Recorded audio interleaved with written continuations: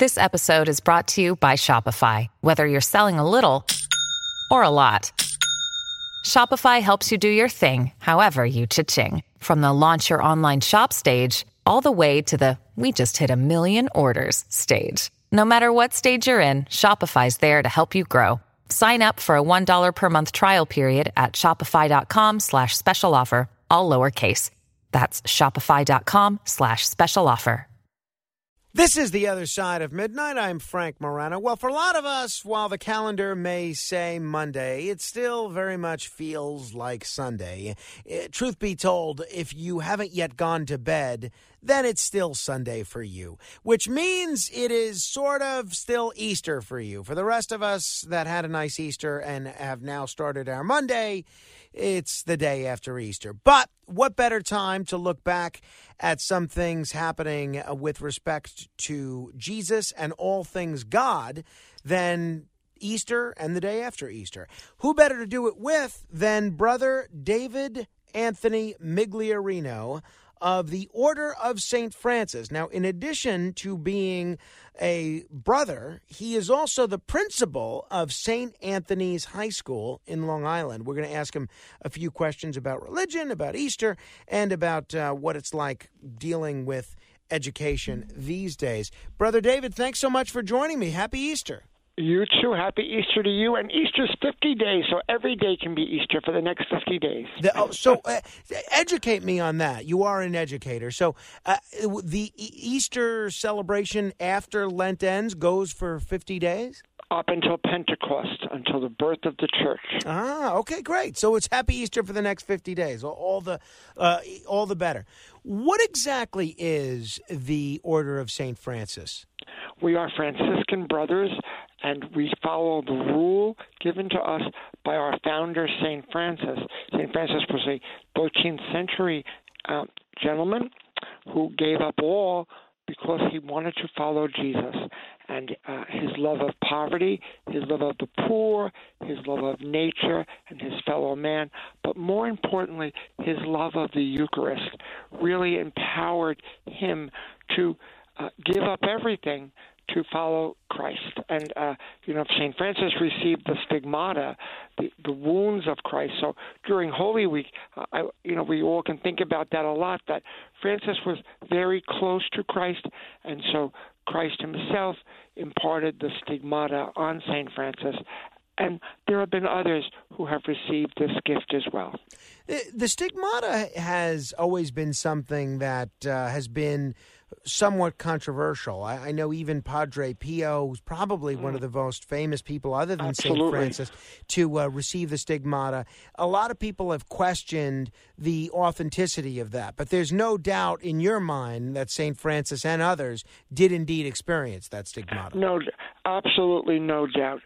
And you mentioned Padre Pio. He's the most famous, in our lifetime. As much as I love St. Francis, I was not in that.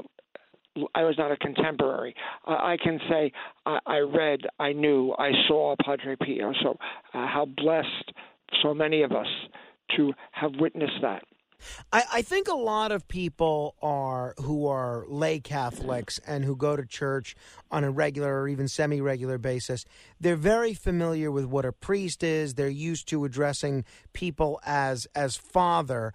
Brother is a term that they may be a little less familiar with. What's a brother? When you're a Franciscan brother, what is that and how is that different exactly than a priest? Well, very simply, a priest is ordained and has a sacramental ministry. Our vows of poverty, chastity, and obedience are vows, and we live in common with other brothers, and we do apostolic work. So for me, my apostolic work would be as an educator. I happen to be the principal, as you mentioned now, but I have been a lifelong teacher, and I'm still teaching in many, many ways. So a brother lives in community. We do not celebrate the sacraments. We attend church, obviously. We receive all the sacraments, but our life is evangelical. We follow the the gospel message as closely as possible, and we take 3 vows, that of poverty, chastity, and obedience. So you have to take some of those same vows that priests do, including the one that is very, very challenging, chastity, even though you don't get to do things like hear confession or the other sacraments. That would be correct. That would be correct. And I have to be honest, for me, the toughest vow is obedience, because you surrender your will to the will of the superior, who acts in the presence of God for you and says, we feel you need to move to this ministry, we feel you need to do this. So obedience can be very difficult, but it's a very it's a surrendering vow, and it gives me great life. What made you choose to become a Franciscan brother? I had the Sisters of Charity in elementary school and the Christian Brothers of Ireland in high school, so I knew I was being called to a life of either a priest or a brother, because I obviously I couldn't be a sister. But it was in college when I began to discern, and I saw the Franciscan way of life as something that I wanted to become part of. And to be very honest, every time I was in their presence, I felt the joy and the happiness, in the similar way that my mom and dad found their joy and happiness in loving each other. I saw that in the brothers. And so I inquired, I asked, I knocked on the door, as you will, and the rest is history. A lot of folks may have seen Franciscan brothers around town or at a baseball game or in any number of places, and the wardrobe that a Franciscan brother wears is very unique. It doesn't look like a priest. It doesn't look like a deacon or a reverend. It's a wardrobe that a lot of folks may recognize as being sort of like what Friar Tuck used to wear. Exactly correct, because Friar Tuck was a Franciscan. Exactly correct. What is the significance of that type of wardrobe, and do you wear that every day? I do. It was the clothes of the day. It was the poor clothes of the day in Francis's time, and so he just put on a tunic, and and the capuch or the hat, the hood is on us, and he tied himself with a rope that had 3 knots, and the knots symbolized the vows: poverty, chastity, and obedience. Some Franciscans wear brown, some gray, some black. Our congregation is a black habit. But like the Graymore Friars are in gray, there are Capuchins that wear gray or black. The Orders of Friar Minor, they are brown. But the Franciscan brothers are not monks, are they? No, we are not. Monks live in a monastery. We are called friars. Now, the kids always say, "Oh, I want to be a monk." I think it's the common term. Like, just as there are nuns that are cloistered and sisters that are do apostolic work, it's the common term most people would use: monks, nuns, priests, things like that. But would I refer to you could I refer to you as Friar David as well? Oh, you could, you're sure. Okay. But we never use that. Our school mascot is the Friars, because Franciscan friars.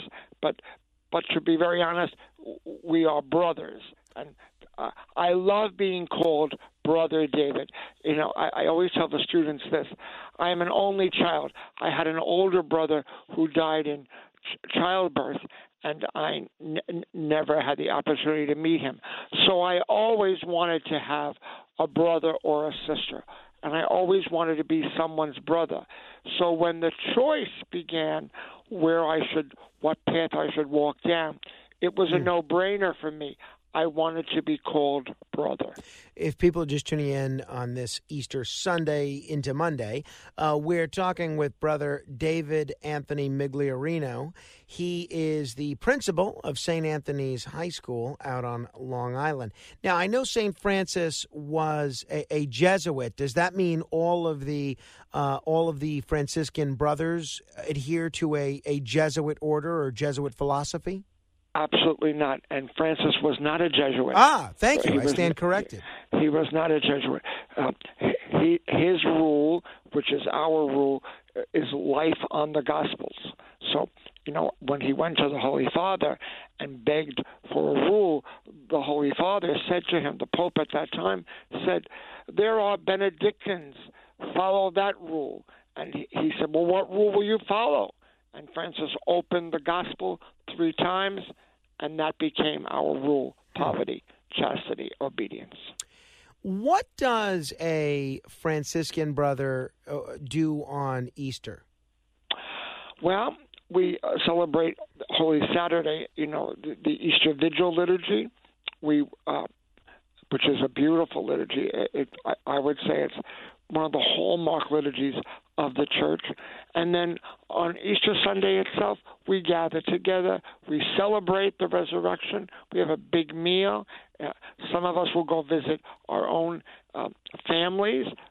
Others will stay in the house together with the congregation and enjoy one another's company, just like a family would go and visit their family. And other brothers, in fact, other brothers came to our home here at St. Anthony's yesterday for a big feast day meal. Were you pleased when the current Pope took the name Francis? Oh, my Lord, yes. Oh, my Lord, yes. Because, in fact, the story goes that one of the other cardinals, when Francis was elected, said, remember the poor, and thus he took the name Francis. Interesting. Wow. Let me ask you a little bit about your role as a principal at St. Anthony's. We've seen these last 2.5, 3 years be very trying for schools all over our area.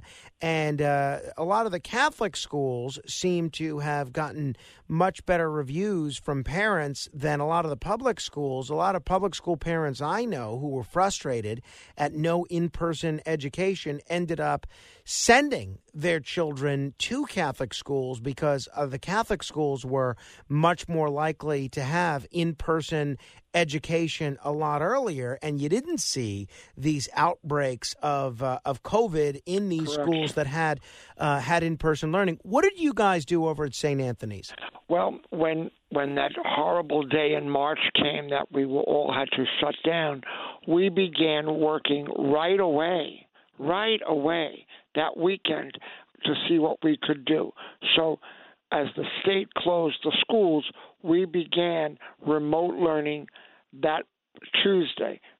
The schools were closed on March 11th, and that following Tuesday, we opened remote learning. So everything was online, and we did not miss a beat.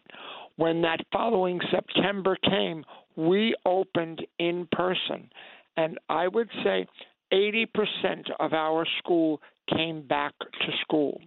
And now 20% still sought education online, which I have to be honest, I do not think works well. You need the one-to-one. You need that connection. The students need to be with other students. They need to laugh, be silly. They need to have the pep rally and all of those things that make high school so special. And they need that interpersonal relationship with their teachers. And, I always tell our faculty, staff, students, and parents, it's a recipe. Parents, teachers, and students, that's the recipe for success. We all have to work together. And if one of us fails, the product doesn't turn out good. You can't make a cake without flour. so you have to have that recipe. So I'm very happy to say we went right back to business the fall of 20 to 21, and we have been in business all year. They've been on an occasion, now not this year, but last year on an occasion when we, after our Christmas break, we extended things 1 or 2 days just to make sure that there would be no outbreak of COVID in the building, et cetera. And I can honestly say in recent months we have had virtually no outbreak, possibly a child here and there, but nothing so severe. Wonderful. As was predicted. Did you see a surge of people wanting to go to St. Anthony's because Yes. you did? Yes, we did. People inquired, and those we could accommodate, we took. Yeah. And I would say most Catholic elementary schools, most Catholic high schools did see that surge. We're talking with Brother David Anthony Migliorino, principal of St. Anthony's High School. I've heard they have a pretty good football team at St. Anthony's. Is that accurate? There's a lot. Yes, they have a very good football team, an excellent lacrosse team, and most of our teams are really do very, very well, and all of our extracurricular activities do very well. We have a magnificent music program, a theater program, and we're really good in academics. So I'm very proud of the school. And what did you guys end up doing when it came to masking? In New York public schools, even when kids went back, they and the teachers largely had to wear masks. Did you have similar restrictions? We followed the state guidelines, and we wore masks in the school building. The only time a mask could come off was when they were eating or during a free period where they could be socially distant. The minute we were told the masks could come off, the masks have come off. Some students have still chosen to wear the masks, and that's perfectly acceptable. A few teachers have maintained mask wearing, not full time, but when they're in large gatherings, and that's perfectly acceptable. You're a Franciscan brother, but you're also Italian, and I know I'm very Italian. in my family, the Easter meal is a very big deal, and I've always been something of an apostate cuisine wise because I am not crazy about lamb. And especially gabatzil, the head of the lamb. I'm curious where you come down on the lamb issue, and if you have some other favorite type of Easter cuisine. I like pizza rustica, the Easter pie. Oh, sure. I do like that. Of course, my family, and yesterday as well, we had a big Italian meal with meatballs, sausage, braciole. There was some lamb. We did not eat the head of the lamb, no. But we ate everything else, antipasta, pizza rustica, pizza grande, all of that was there. I love the Eastern. I love any Italian meal. So this is not rocket science for me. I love Italian food. Because it brings the family together. I can remember as a kid, my folks would say, "Oh, we were on the table for 11 hours," and now, meaning sitting around the table, laughing and joking with family, and that's what the resurrection's about. The promise has been fulfilled. Jesus has redeemed us.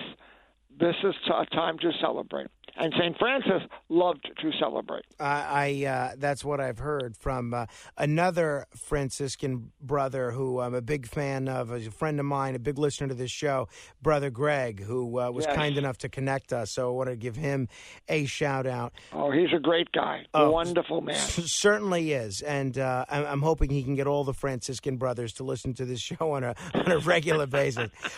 You mentioned the difficulty that you might have with the vow of obedience from time to time, and that could involve being transferred to different places. Before you were the principal in St. Anthony's, you were an educator out in Missouri at Cape Girardeau. That's correct. I was there 20 years. Wow. And I loved every minute of it. Tell me culturally or academically, what are the key differences between being an educator in Missouri versus New York? Well, in Missouri, the state itself, the state of Missouri, there is no aid to parochial schools. So that's one big difference.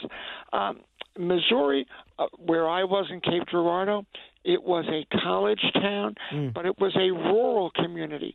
So you dealt with, college professors' children. You dealt with farmers. You dealt with factory workers. You dealt with all types, similar to that of St. Anthony's. Now, there are no farmers here, but similar to that of St. Anthony's. It was a wide a microcosm of Missouri. St. Anthony's would be a microcosm of the state of New York. A big difference would have been the size of the school. Notre Dame, where I was 520 students. St. Anthony's, we have 2,300 students. So that's faculties, are 3 times the size as they were in Missouri. I found, kids are kids. Kids are the same all over. They have wonderful craziness, and sometimes they do. Sometimes they make poor choices. So you have to work with kids. And I did find in Missouri, family life was very structured and very supportive. There are a lot of family values, similar to New York when I was growing up, and similar to the way New York is now. But people are people, and they love to be educated. They want to learn. They want to pray. They want to play. So I would say it was similar. The big difference for me would have been the size of the school. And you know who was from Cape Girardeau? Oh, I do know. A very famous radio talk show host, Rush Limbaugh. That's right. Yes, I do and his know. brother David, who's that is correct. Still a terrific author. Lastly, let me end with this. A couple of weeks ago, we did a segment on the radio where we talked about priests who were known for things other than being priests. I mentioned, the famous, very controversial radio talk show host priest at the time of World War II, Father Coughlin. I talked about Father Louis Gigante, who was a city council member and whose brother was a prominent gangster. We talked about some other people that were former priests, like John McLaughlin, went on to work in the Nixon White House and then host a public affairs show, and a number of others, Father Malachi Martin, a number of other people. I'm curious, do you have any priests or brothers that you can think of that were known for things other than their vows to their religion, that might have been authors, actors, commentators, and can you name one or two? Oh, sure. One of our brothers who's now deceased, Brother Jonathan Ringkamp, was a playwright. He produced and worked at so many things on off-Broadway. A former brother of ours, Brother Miles Davis, started the Bravo, which is the Bay Ridge Ambulance, volunteer ambulance organization, and that still is going in Bay Ridge, Brooklyn today. Some of our legendary brothers, Brother Urban, one of the presidents of St. Francis College, who moved the college and made it a great institution that it still is today. I could go on and on. Some of my parish priest, Monsignor Farrakha, was a real way ahead of his time, like a social worker, would visit the poor and and I would go with him as a young altar boy. He took 5 or 6 altar boys every Saturday with him, and you would visit the poor. And as he left their house, he would open his wallet and throw money on the table and say, "Now make sure you pay that rent. Make sure you pay that electric bill." Those were things that, we always see the priest in sacramental ministry. Those are things that are incredible. And some of our present clergy, Cardinal Dolan, reminds me very much of my pastor, Monsignor Farrakha, very vivacious and outgoing and out there and doing great things. So. That is for sure. Well, I enjoyed this a great deal, and I hope we can do this again in the future. Oh, I'd love to. Thank you so much for inviting me and asking me. I feel very honored. Oh, no, the honor is all mine. Happy Easter. God bless you. It's Brother David Migliorino, principal of St. Anthony's. If you want to comment on any portion of our conversation, give me a call, 1-800-848-9222. That's 1-800-848-WABC. This is The Other Side of Midnight. Straight ahead.